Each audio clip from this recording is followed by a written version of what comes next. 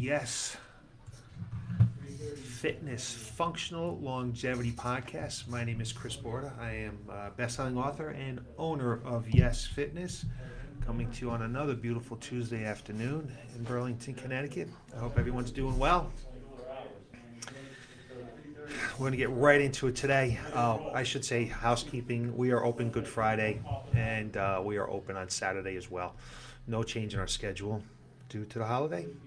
So we hope to see people getting in here on Friday. Some people that maybe not normally get here on a Friday because they have off, they can get in, get a workout in, and get ready for the holiday weekend. All right, so here we go. We're going to start off with a little story today. A story about two shoe salesmen. So there's two shoe salesmen that were sent to a small village in Africa. So they jump on a plane, they fly a long journey across the Atlantic Ocean and down, and they land into a city in Africa. And they jump in a car together from that city, and they make their way on an 18, 20-hour trip, whatever it is, a long trip to a small village in Africa. And the first shoe salesman gets out, looks around, and right away jumps on his phone, gets his boss on the phone and says, "Hey, get me the heck out of here. No one wears shoes. I can't sell any shoes. I need to get out of here right now." Second salesman crawls out of the car and looks around, and he sees that no one is wearing shoes. He jumps on the phone right away and says to his boss, "Hey, boss, send me every pair of shoe you got. Send me whatever you can. No one wears shoes here. It's a tremendous opportunity to sell shoes." Now, what does that have to do with fitness and what I'm going to talk about today? I want you to keep an open mind. I want you to see the opportunity here to learn and understand how we can improve, or how you can improve your exercise program to help you have more power and to help prevent falls. And that's what we're going to talk about today. So keep an open mind, because this is new stuff. This is stuff that is really cutting edge, only been out for a few years, and we've incorporated into our coaching. And if you're not in the area and you're out there exercising, I think you definitely need to incorporate this type of training into your program, not only to help prevent falls, but to help your athletic performance. If you're a weekend warrior, whatever it might be, it's just going to help you live a better life. You're going to feel better, you're going to move better, and you're going to perform better. So there's definitely a relationship between power and fall prevention. So when we're talking about balance here, we're talking about fall prevention, actually stopping a fall. So what happens when you go to stop a fall? You need to be able to move quick, and you need to be able to plant your foot and to be able to absorb those forces. You need to be strong enough to absorb those forces, but you also need to have the power to be able to come back up from that fall. So you need to have the power to be able to move quickly, you need to have the power to be able to absorb the fall, and you need to have the power to be able to get yourself back up, whether it's upper body or lower body. So today I had a client who kind of lost their balance a little bit, and they put their hand down to stop themselves from falling. They caught themselves on a barrier that I had set up for them. If they didn't have the upper body power that we've been working on over these years, they probably would have fallen, because they're already in a stance, in a position. There wasn't any movement going on up and down as far as being able to like stop or prevent the fall with their lower body. It was with their upper body that they prevented the fall. So you need to develop power of both upper body and lower body. Okay? It's the first thing to keep in mind here. To prevent falls, it's not just about balance. It's really more about having the ability to stop that fall. So for a long time, well, let me back this up here for a second. Your body is made up, basically, let's going to keep it simple, of two types of muscle fibers: a fast twitch muscle fiber and a slow twitch muscle fiber. The slow twitch muscle fibers, if I had a large percentage of slow twitch muscle fibers, I would be an endurance runner in the Olympics. If I had a large percentage of fast twitch muscle fibers, I would be an athlete, I would be a sprinter. For the general public, like myself, we're about 50-50. And we know and understand that around age 30, we start to lose muscle fibers. And which muscle fibers are we generally losing? We're losing the fast twitch muscle fibers. So if we're not doing something after around age 30, we're going to start to lose those fast twitch muscle fibers. And for the longest time, we thought it was the fast twitch muscle fibers that were really super important with power. Don't get me wrong, they're important in power development. And you need to try to address your fast twitch muscle fibers. They're the ones that help us move quick, okay?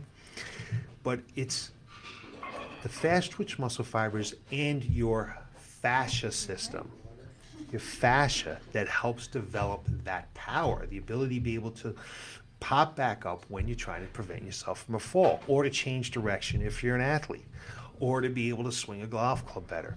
It's this fascia that's super important, and it just really, research is coming out about this. So for years and years now, we've been, back in the 70s, we found out we need to be training the cardiovascular system. We need to make the heart stronger. And then we've moved along, and we always have known that we need to train the skeletal muscular system, or our muscles as well. And recently we found out that, hey, you know what, to train correctly, to really get the body to move better, we need to be training the nervous systems.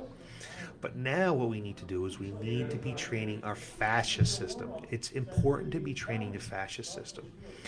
So the fascia is a sensory organ that is interconnected and is responsible for dynamic, explosive movement and injury resilience. So it's responsible for being explosive, be able to move quickly, but it's also responsible for the injury resilience, stopping injuries. So the fascia is collagen, and it's fluid-based, and it's like a matrix of all this elastic connective tissue that surrounds everything in our bodies. It surrounds all of our muscles, all of our organs, and it gives our structural framework that kind of hold us all together. And I'm going to show you some pictures of that a little bit later. If I can trust my technology today, we're going to try to share my screen. But it's this fascia and connective tissue that creates the power. So don't get me wrong, we need to continue to develop strength. We need to continue to lift weights. We need to address our fast twitch muscle fibers. And it's the strength that is the foundation of power, or the ability of fall prevention. So let me give you an example why that is. When you go to jump up high, right? You move down really quick, and then you try to explode up high. Or if you're doing a jump squat, you come down and you squat really quick, and then you try to explode back up. So it's your power, it's your strength that is able to store that elastic energy, the muscle getting longer. So when we squat down really quick, our muscles are getting longer, and it creates elastic energy. And for the longest time, we thought it was the fast twitch muscle fibers that were able to utilize that energy to make us explode up or jump really high. But what we have found is that it's the connective tissue and the fascia that play a major role in this explosion, probably almost more important than the muscle. So we need to be able to work and train that connective tissue and that fascia to be able to be explosive, to be able to not only just help absorb those forces that are coming down and create that elastic energy when we're going down really quick, but to be able to pop back up really quick. So you can see sometimes there are actually some athletes that don't seem like they're big, muscular athletes, but like, for example, a lot of basketball players are very lean, okay? And it's these lean athletes that have developed this connective tissue, and it takes time to develop the fascia and the connective tissue. It doesn't happen overnight. Muscle, we can see gains in muscle in 2 to 4 weeks. But with the fascia, it takes 6 months, 12 months. It takes 18 months to really see these changes to be happening, to actually be able to help us in our fall prevention, in our power development. So how do we train power? That's the question, right? We understand the background a little bit. We now understand why it's important to be training power, but how is it that we actually train power? So power responds to both stress and lack of stress. And whichever way it is, especially if there's a stress on it, the fascia remodels itself along the lines of impact, or the pressure, or whatever the stress is that's creating to it. And when it's stressed, very similar to like when bone is stressed, and you have osteoblasts that actually go out and create more bone, we have what's called fibroblast cells. And these fibroblast cells actually they cast a web, almost like a spider web, along the fascia, along the collagen, and creates more fascia. And is basically creating like a collagen helix. And this fibroblast almost acts like a cellophane around the whole body, or wrapping around the whole body. So you can't train the fascia by sitting on a machine and doing a leg press, or sitting on a machine and doing seated leg curls, or knee extension, or bicep curls.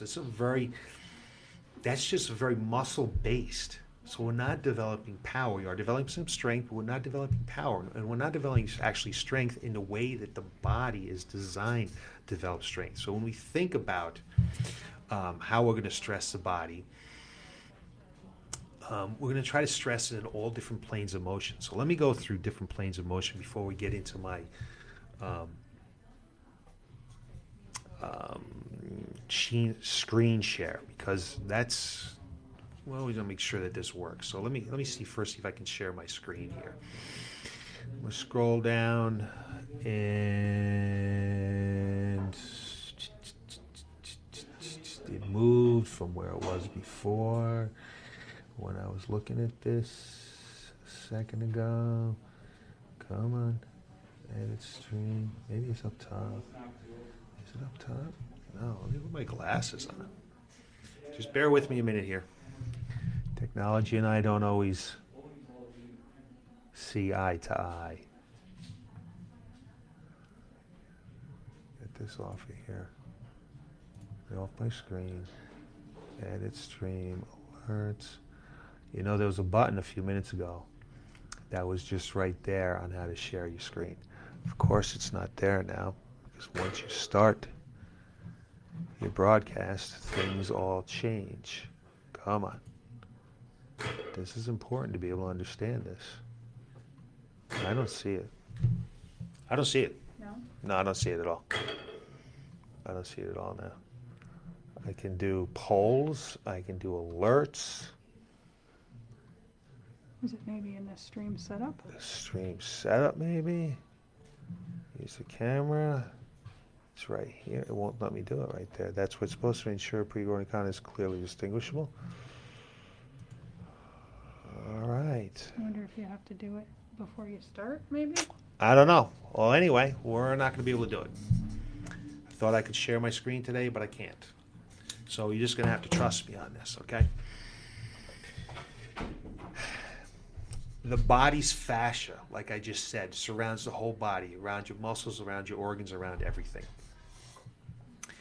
And some of the fascia, we call them superficial back lines. So the fascia goes down across the back, down into the backside, and superficial front lines, so it crisscrosses in the front. And there's a lateral line, and there's an arm line that just is up in the back in the body and down the arm. And there's deep front lines, and there's spiral lines, just all different lines of this fascia. And I wish I could have shown this to you. All different lines of this fascia that crisscrosses around the body. So when we think about we're sitting on a machine, or we're doing a dumbbell press, or we're doing bicep curls, or we're doing pull downs, we're really just working, for the most part, in what's called the sagittal plane. So the body, we break the body up into 3 different planes.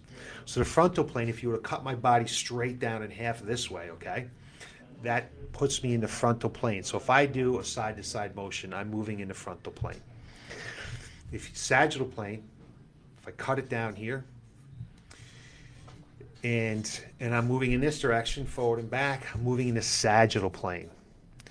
And then if we cut our body across this way and twist, that's the transverse plane. So if we think about when we're sitting on machines or we do a lot of dumbbell work, we're working a lot in the sagittal plane, right?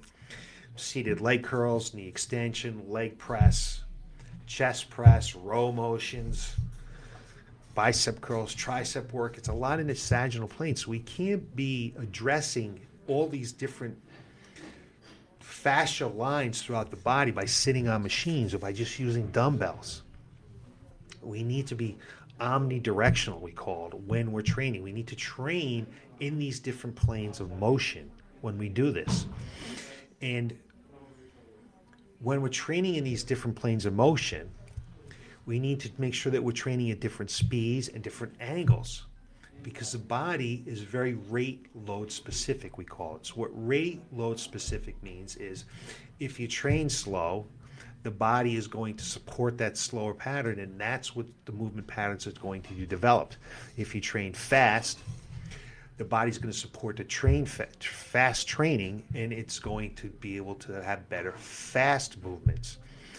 So we want to make sure that we're moving in different planes of motion, because in life we move in different planes of motion, right? When we go down to pick something up and we're crisscrossing the body, maybe it's to the outside of the leg, we're picking something up. But when we open the door, when we pull the door open, it's not in the frontal plane or the transverse plane. It's not in the sagittal plane. It's in all these planes. It's omnidirectional. And that's what we need to think about when we're training the fascia system. And